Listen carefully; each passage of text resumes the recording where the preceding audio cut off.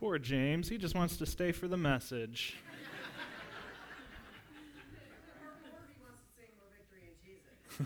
Or he just wants to play with his cars.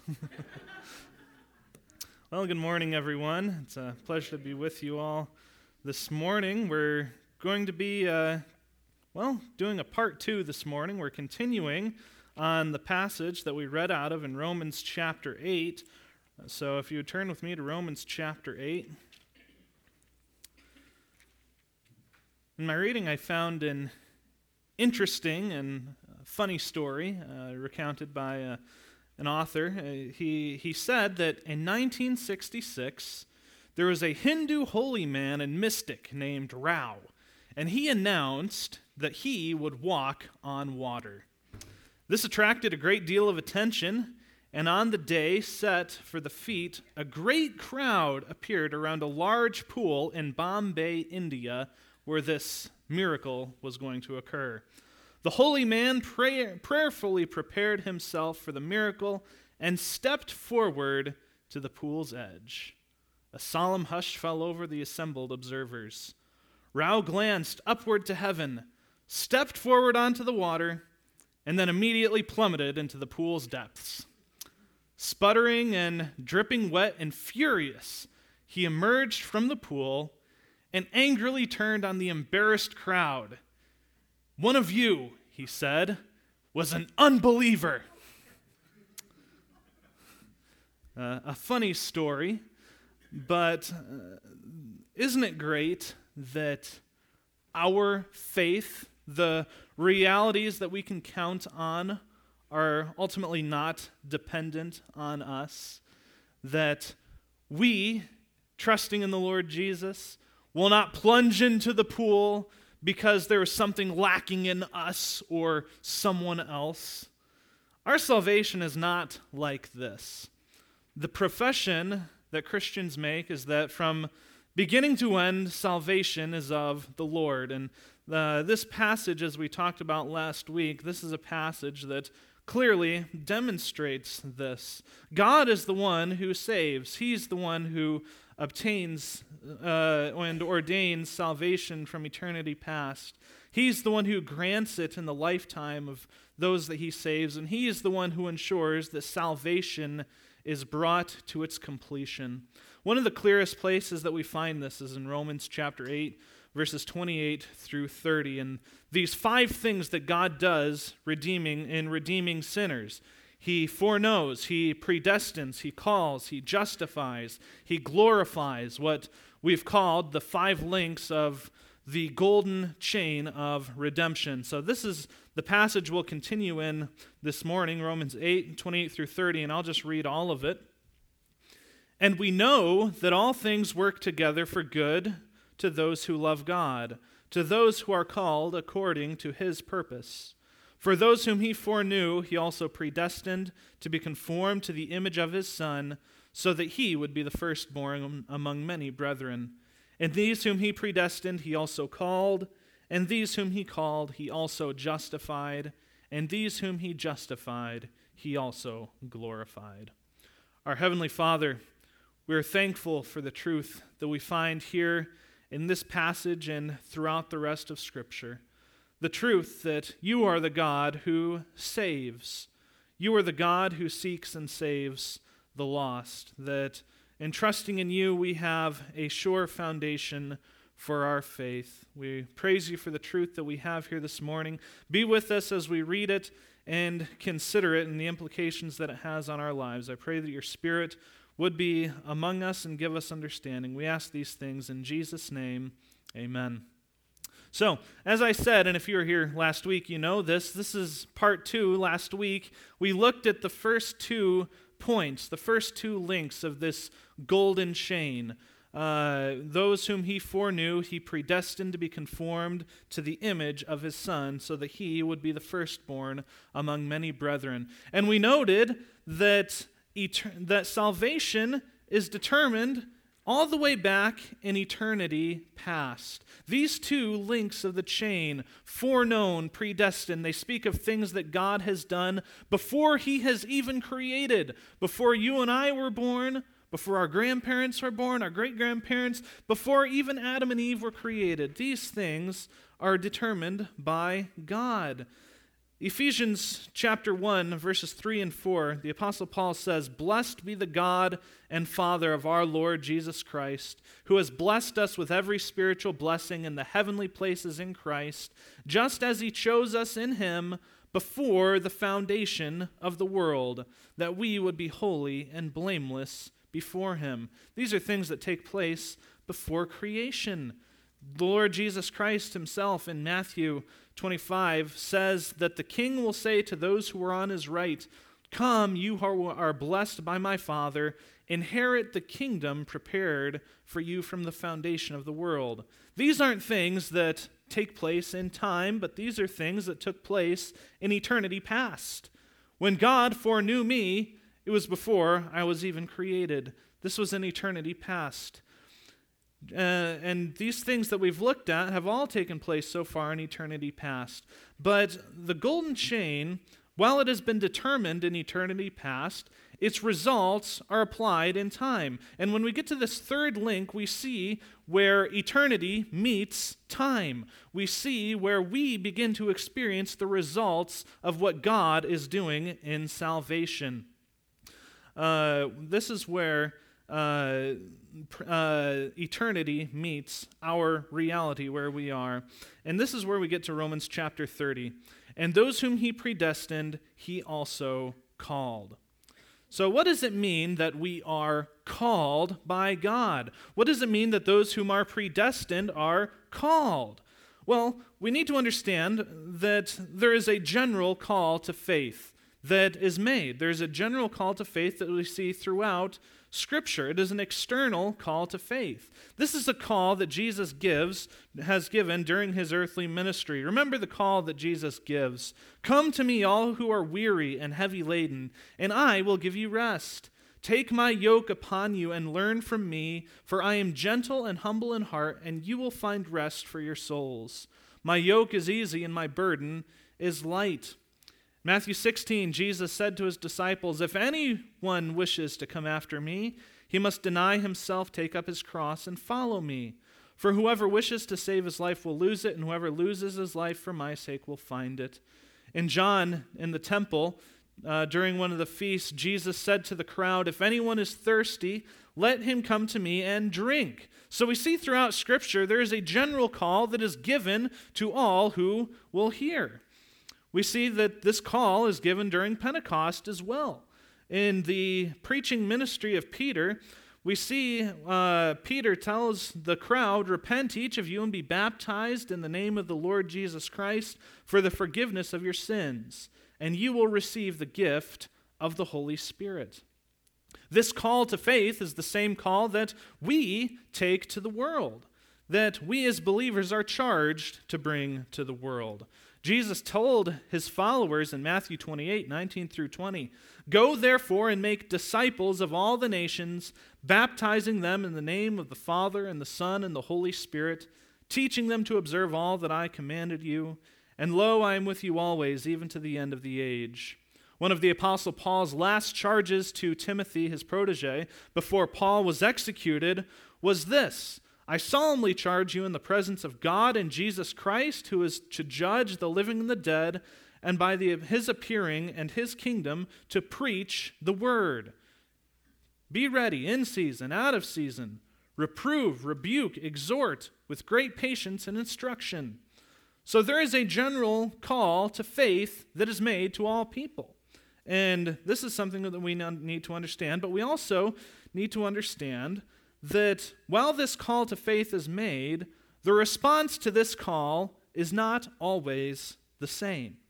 We see this in the Gospels, and in fact, there is often a negative response to the call of the gospel.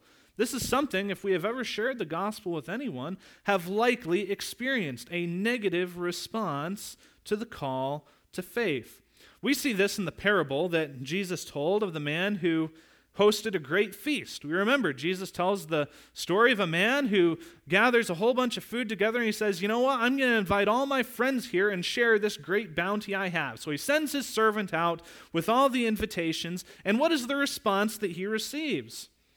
In Luke 14, we read that they all alike began to make excuses as to why they were not going to come. One excuse was, oh, I bought a piece of land and I need to go out and look at it. Please consider me excused. Another one said, well, I just bought 5 yoke of oxen and I'm going to try them out. Please consider me excused. And another one said, I've married a wife and for that reason I cannot come. When we share the gospel with people, we hear any number of excuses for rejecting it. Well, that just doesn't sound like it's for me. Or, oh, I don't need to be saved. I'm a pretty good person. Or, oh, I don't believe that. That's good for you, but that's not something that I need. I don't believe that this conforms with reality. We see many negative responses to the call of the gospel. And the reality is that due to the sinful human condition, due to our natural human condition, because we are born in Adam, this is the natural response to the call to faith. In John chapter 3, it is written that this is the judgment, that light has come into the world, and that men loved darkness rather than the light, for their deeds were evil. That is who we are, naturally. Evil men who love the darkness. The Apostle Paul in Romans chapter 3, verses 11 through 12 says this, there is none who understands. There is none who seeks after God. All have turned aside. Together they have become useless. There's no one who does good. Not even one. This is a hard reality for us to accept, but we recognize that this is the truth. Why is there so much hostility towards the Lord Jesus? Why is there so much hostility towards the gospel? Well, because men love darkness. Jesus says this in John chapter 6, verse 44, no one can come to me unless the Father who sent me draws him. And similarly, Jesus says this to the Jews. Jews in John chapter 10 gathered around Jesus, and they're saying to him, after all of this ministry that Jesus had just undertaken, they're saying to him, how long will you keep us in suspense? If you are the Christ, tell us plainly. And what's the response that Jesus has to them? I told you, and you do not believe. The works I do in my Father's name, these testify of me.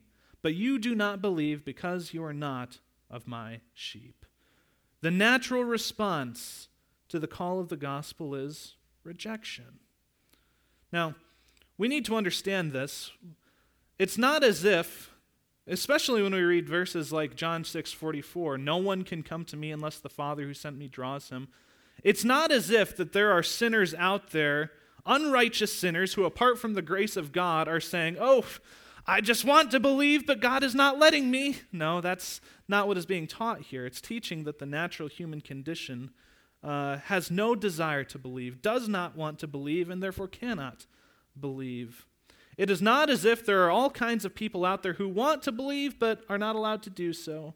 The reality is they have actually no desire to do so. They're not even able to do so. Romans chapter 8, the Apostle Paul says that the mind set on the flesh is death. The mind set on the flesh is hostile towards God. That is who we are as sinners, hostile towards God. It does not subject itself to the law of God, for it is not even able to do so, and those who are in the flesh cannot please God. So we read all of these things, and then we get to Romans chapter 8, and we're reading verse 30, and we come across called, where first we looked at foreknown. God has foreknown. He has set his love on them before the foundation of the world. Predestined, be conformed to the image of his Son. We're reading of these wonderful realities, but then we get to this phrase called. And this is where we might say, but this is where the whole process can become derailed because of human stubbornness. This is where it is up to man to save. But that's not what is going on here. When we're reading Romans 8, 29 through 30, we need to remember these are things that God does. And these are things that bring about their perfect result. In Romans verse 28, we read that we know that all things work together for good to those who love God, to those who are called according to his purpose. So for those called according to his purpose, all things work together for good. And when we take the understanding that when we look at all of these things that God is doing, foreknow, predestined, called, justified, glorified, these are all five of these things come together. That's why it's called a chain. Chains are linked together, right? Because what is true, if one of these things is true, then all of these things are true. So we look at the external call, but we need to understand that there's something in this call in Romans 28, or in Romans chapter 8, verse 30, that carries a result with it. Remember, this is all about what God is doing in saving his people. Those whom he predestined, he also called. So there's not a single person who is predestined to be conformed to the image of Christ who will not be called. And those who are called are justified. And therefore, following that, there's not a single person called who receives this call who is not justified. All of these chains are linked together. All who trust in Christ can claim all of these for themselves. And this chain cannot be broken. There's not a single person who has been foreknown and predestined to be conformed to the image of Christ who will fall off the boat at this point. Rather than this call being an external call with various responses, this is rather an internal call. An internal call that comes from God that results in new life from the one for the one who is called. One way that we might look at this, one picture of this, I think, can be seen in Lazarus, the call to Lazarus from the tomb. What happened when Jesus called for Lazarus to come out of the tomb? Well, Lazarus came back to life. He responded because of the life that was given to the Lord Jesus. This calling that we find here in Romans 8:30 describes what we might call an effectual summoning of those who have been foreknown and predestined. And remember what verse 28 says, that all things are working together for good to those who are called. We can understand this call to be related to what Jesus said about the sheep hearing the voice of the shepherd. If we turn to John chapter 10, verses 27 through 30, we read this: "My sheep hear my voice, and I know them, and they follow me, and I give eternal life to them, and they will never perish, and no one will snatch them out of my hand. My Father, who has given them to me, is greater than all, and no one is able to snatch them out of the Father's hand. I and the Father are one." When we tie this together and we see how this fits in with the golden chain, the sheep hearing the voice of Christ, the ones who receive eternal life, those who are called, the ones given to him by the Father. In other words, those who we see in this golden chain, whom he foreknew, who he predestined. The act of calling is the work of God in revealing himself personally to those whom he has set his love upon. Who are those who hear the voice? The ones given by the Father. Just as Jesus says in John chapter 6, verses 37 through 39, "All that the Father gives me will come to me, and the one who comes to me I will certainly not cast out. For I have come down from heaven not to do my own will, but the will of him who sent me. And this is the will of him who sent me, that of all that he has given me I lose nothing, but raise it up on the last day." This is the act of calling. God quickening the spirit, bringing one from spiritual death to spiritual life, calling him to the very presence of his Son. What does Jesus say? No one can come to me.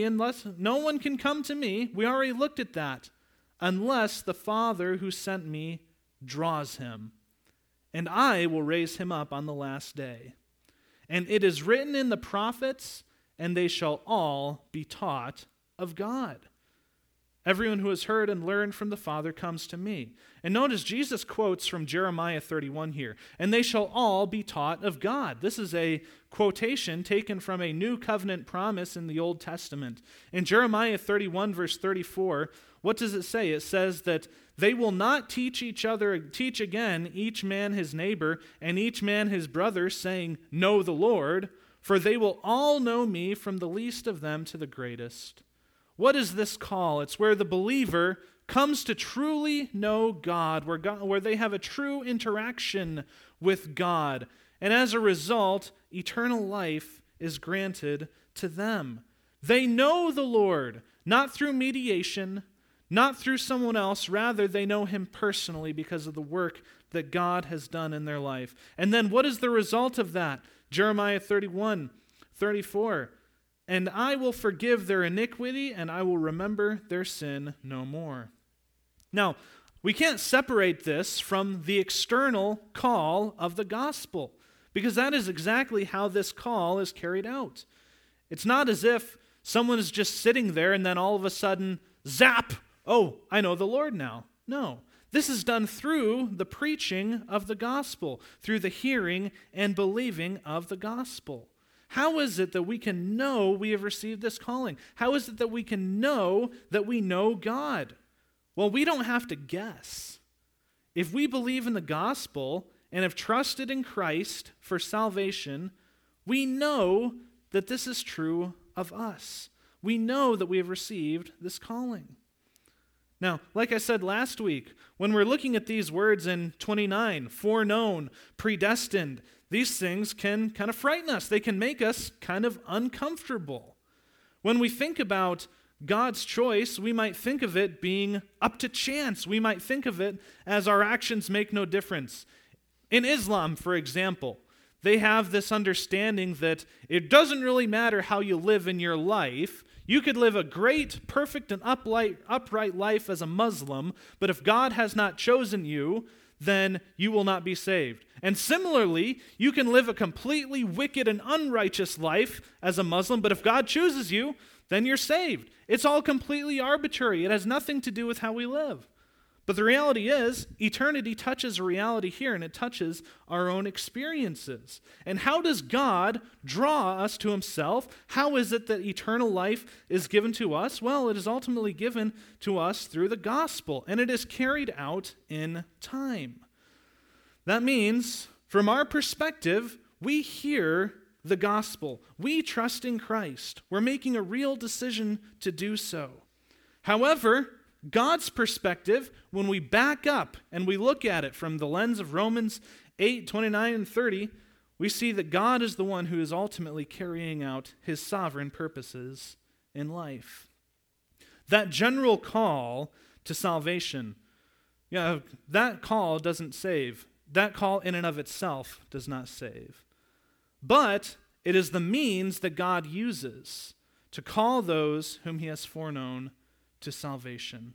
In Ephesians chapter 1, verses 12 through 14, the Apostle Paul says this, "In him, in Christ, we have obtained an inheritance, having been predestined according to his purpose, who works all things after the counsel of his will, to the end that we who were the first to hope in Christ would be to the praise of his glory. And in him you also, after listening to the message of truth, the gospel of your salvation, and having also believed." After listening to the message of truth, the gospel of your salvation, and believing, to you, you were sealed in him with the Holy Spirit of promise, who was given as a pledge of our inheritance, with a view to the redemption of God's own possession, to the praise of his glory. So yes, God foreknows, predestines eternity past, but how are these things carried out? Through the preaching of the word, through us hearing the word, through us believing the word. And we know for certain that when we have believed, that all of these things are true. We know that what we looked at before in eternity past is all true. We know that what is going to take place in the future, glorification, is true. And in our life, when we believe, we receive the Holy Spirit of promise, who is given as a pledge of our inheritance. A pledge where God is saying, here's the Holy Spirit, and as a result, you will be conformed to the image of my Son. You can know that this thing is coming. In 2 Timothy chapter 1, verses 8 through 10, the Apostle Paul says this, "Therefore do not be ashamed of the testimony of our Lord, or of me, his prisoner, but join with me in suffering for the gospel according to the power of God, who saved us with a holy calling." Saves us with a holy calling. Not according to our works, but according to his own purpose and grace, which was granted to us in Christ Jesus from all eternity. So granted in all eternity, but now has been revealed by the appearing of our Savior, Christ Jesus, who abolished death and brought life and immortality to light through the gospel. How does God do this? Through the gospel, through the good news of what Christ has done. So, in short, in summary, what do we read in Romans 29? Those whom he predestined, he also called. Those who have been predestined are effectively called to God to faith in the Lord Jesus Christ through the gospel. If we've believed in the gospel, we can know for certainty that it is ultimately the result of the love that God has had on us before time began, in his work in predestining us to be conformed to the image of his Son.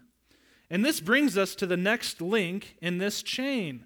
Those whom he foreknew, he predestined. Those whom he predestined, he also called.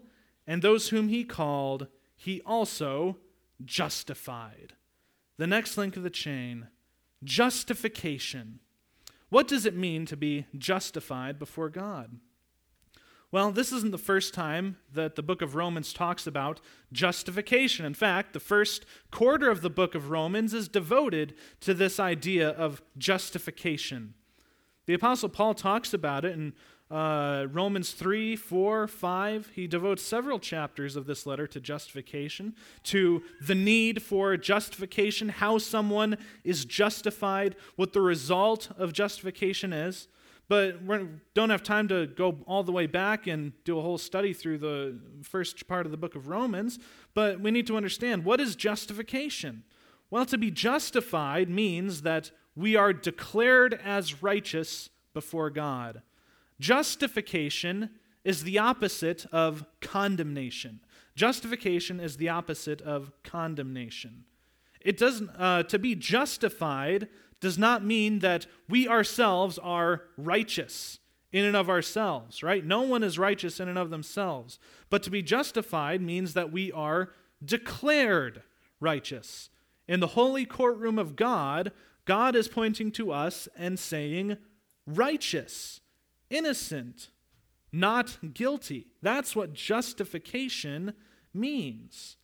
This righteousness is credited to our account. That's what it means. So the question is, how can God declare a rebel sinner as righteous in his sight?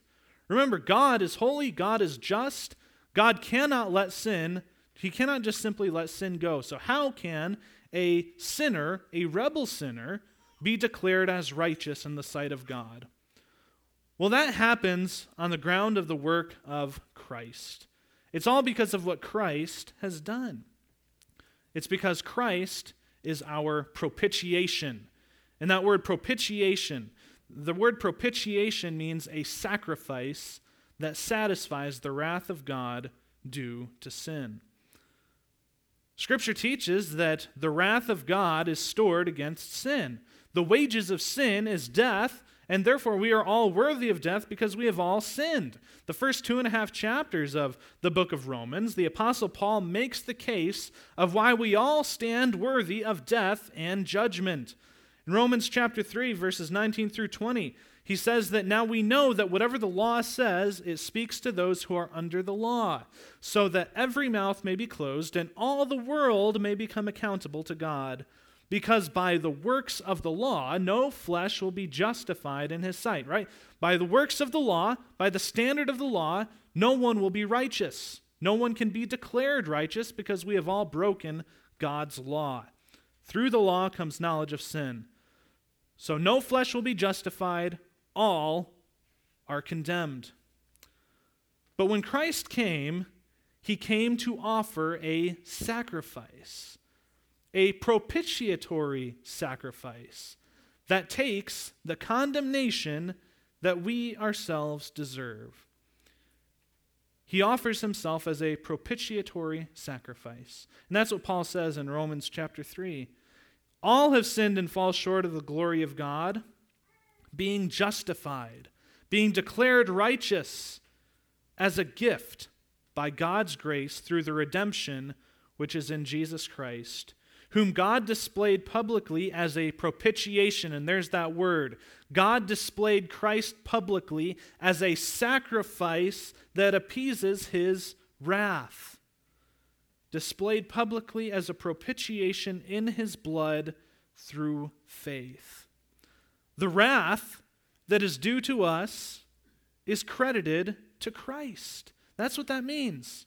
The wrath that is due to us is credited to Christ and carried out on Christ. Christ is treated as we deserve. As it says in Isaiah 53, he was pierced through for our transgressions. He was crushed for our iniquities. The chastening for our well-being fell upon him, and by his scourging we are healed. All of us like sheep have gone astray. Each of us has turned to his own way. But the Lord has caused the iniquity of us all to fall on him. For us, we are declared righteous. How is it that God can pass our sin by? Well, because the wrath against it was carried out in the Lord Jesus. But it's not enough to simply have our sin credited to Christ. There's a positive righteousness that we also need. And it is the righteousness of Christ that is credited to us. Just as our wickedness is credited to Jesus, Christ's goodness is credited to us. We're declared righteous on the basis of the righteous life that Christ has lived, the righteous work that Christ has done. Look at the life of Christ. Throughout his life, he lived to fulfill all righteousness. And it's the righteous life that Christ lived that is credited to the sinner. What did Jesus tell John the Baptist when he went to be baptized? It is necessary to fulfill all righteousness. The perfect life that we did not and could not live, Christ lived. That means that every good deed, every miraculous work, every act of obedience, the perfect obedience and love for God that Christ lived is credited to those who are declared righteous. As the Apostle Paul says in 2 Corinthians, he made him who knew no sin to be sin on our behalf, so that we might become the righteousness of God in him. It is only this righteousness that will avail before God, and it is this righteousness that is granted in justification. Our righteousness is worth nothing. The righteous deeds, the good things that we do, yes, God does show himself that we are in his image when we do these things, but when it comes to the holy standard of God, they're worthless. That's why the Apostle Paul says that he counts all things to be in loss in view of the surpassing value of knowing Christ Jesus my Lord, for whom I have suffered the loss of all things, and I count all things as rubbish, so that I may gain Christ, that I may be found in him, not having a righteousness of my own derived from the law, but the righteousness that is through faith in Christ, the righteousness which comes from God on the basis of faith. And that gets us to the basis. How is this righteousness granted? It is through faith. Righteousness is credited to the sinner through faith and faith alone.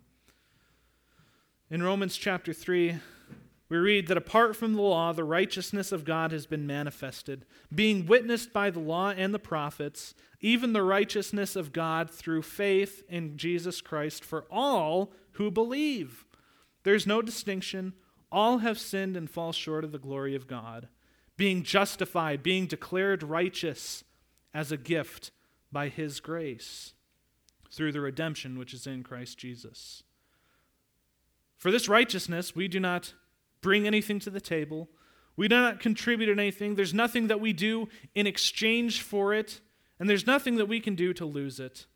The Apostle Paul says, to the one who works, his wage is not credited as a favor, but what is due. If righteousness was given as a result of our works, then it is something that is due to us. It is no longer a gift. But to the one who does not work, but believes in him who justifies the ungodly, who has faith in him who justifies the ungodly, who says, God will justify me. To the one who does not work, his faith is credited as righteousness. Just as David also speaks of the blessing on the man whom God credits righteousness apart from works. And then he quotes Psalm 32, blessed are those whose lawless deeds have been forgiven, whose sin has been covered. Blessed is the man whose sin the Lord will not take into account. What an amazing gift. And righteousness, once again, is granted by God. It's something that God does. It's not something that we go out and get. It is something that God gives. Those whom he foreknows, he predestines, he calls, he justifies. We cannot turn this link of the chain into something that is dependent on us. This is something that God does. We may be tempted to turn faith into a work, or to think of faith as a work, or to make God dependent on us to accomplish his purposes through us. Just like foreknowing, predestining, calling, and everything else they entail, they are completely the work of God. And justification and everything it entails is also completely the work of God. God is the one who justifies us, and he does it through faith. Ephesians chapter 2, verses 8 and 9 says this, for by grace you have been saved through faith. And this is not a result of yourselves. It is the gift of God, not a result of works, so that no one may boast. Jesus says that the work of God in our hearts is that we believe in him whom he has sent. And the Apostle Paul says that it has been granted to us for Christ's sake to believe in him and to suffer for his sake. This does not mean our faith is passive. We, of course, exercise it. It's not something that we sit around and wait for. We're commanded to believe. We're commanded to obey. And those who do not will be held accountable for it. But paradoxically, we also know that when we have faith, that it is ultimately not a result of something that is found in us, but rather God accomplishing his purposes through us and for us. Which brings us to the end result of all of this. Those whom he justified, he also glorified. And this brings us back to God's ultimate purpose for us, to be conformed to the image of his Son. That's what glorification is. Everything that God is doing through us and in us is leading to this ultimate result. The good things, the things that work together for good to those who love God, to those who are called according to his purpose. That's what that purpose is. All things are working together for the purpose of us being conformed to the image of Christ. What does it mean to be conformed to the image of Christ? Well, it doesn't mean that we're going to become God, right? We're not Mormons. Right? I'm not going to become the God of my own planet. But what it does mean is that in every way that I can be like Christ, I will be like Christ. In every way that I can be like Christ, I will be like Christ. We will become without sin, without corruption, never to die again. The Apostle Paul says, behold, I tell you a mystery. We will not all sleep, but we will all be changed. In a moment, in the twinkling of an eye, at the last trumpet, For the last trumpet will sound, and the dead will be raised imperishable, and we will be changed. We will look like Christ. Look at the life of Jesus, and that is what we will look like. Jesus lived his entire life in obedience to the greatest commandment.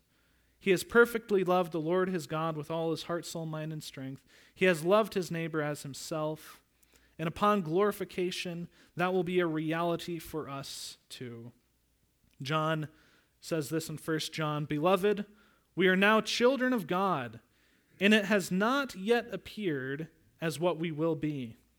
But we know that when he appears, we will be like him, because we will see him face to face." We will be glorified. And there's something to notice about this word, glorified. It doesn't say he will glorify. It says those whom he has justified, he has glorified. He's speaking about it in the past tense. Now, Paul is writing about all of these things as if they have already happened for all the believers. Now, we can understand foreknown and predestined. Of course, these are past tense. They take place before the foundation of the world. But called and justified, that might get a little harder for us to wrap our minds around. At the time that Paul wrote this, I wasn't even born yet. So how could I have been called? How can I have been justified? There are many believers who have yet to be born, who, as far as time goes, haven't been called or justified. And glorified is the hardest. None of us have been glorified yet. None of us have received our glorified body, and yet Paul talks about it as if it's a past tense thing. And the reason that Paul does this is that because glorification and everything else that we find in this golden chain of redemption, these things are so certain that they are spoken of as if they have already happened. In the mind of God, these things are an absolute certainty. Because God is all-powerful, all-knowing, and infallible, those who trust in him can have absolute certainty that all of these things are accomplished. Just as Paul says to the Philippians, "I'm confident in this very thing, that he who began a good work in you will perfect it until the day of Christ Jesus." So in conclusion, as we look at these things, what can we do but praise God? Enjoy this wonderful promise that he has given us. We can know that salvation is secure and it is certain because it is what God does. And that's what Paul says. What shall we say to these things? If God is for us, who is against us? We can know that no charge can be brought against us.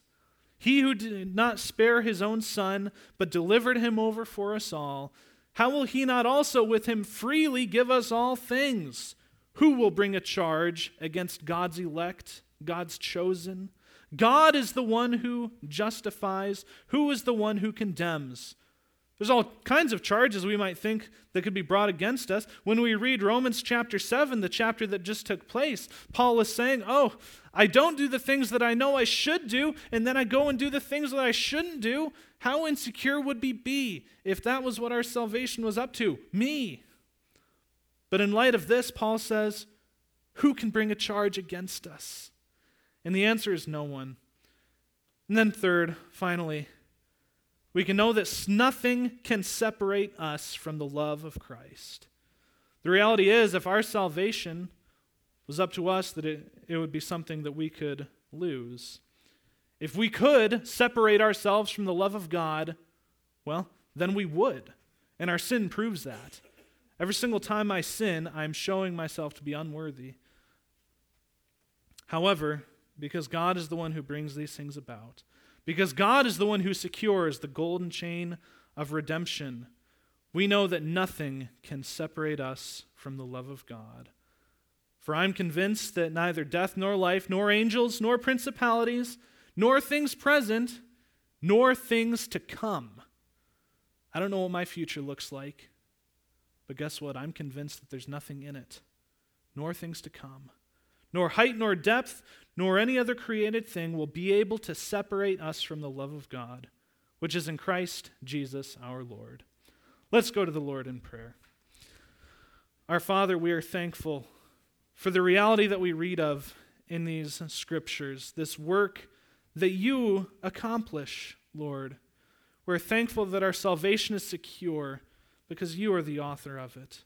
We are thankful that it is not something that in our own sinfulness and foolishness we can throw away, because you are the one who is saving us for your own purposes.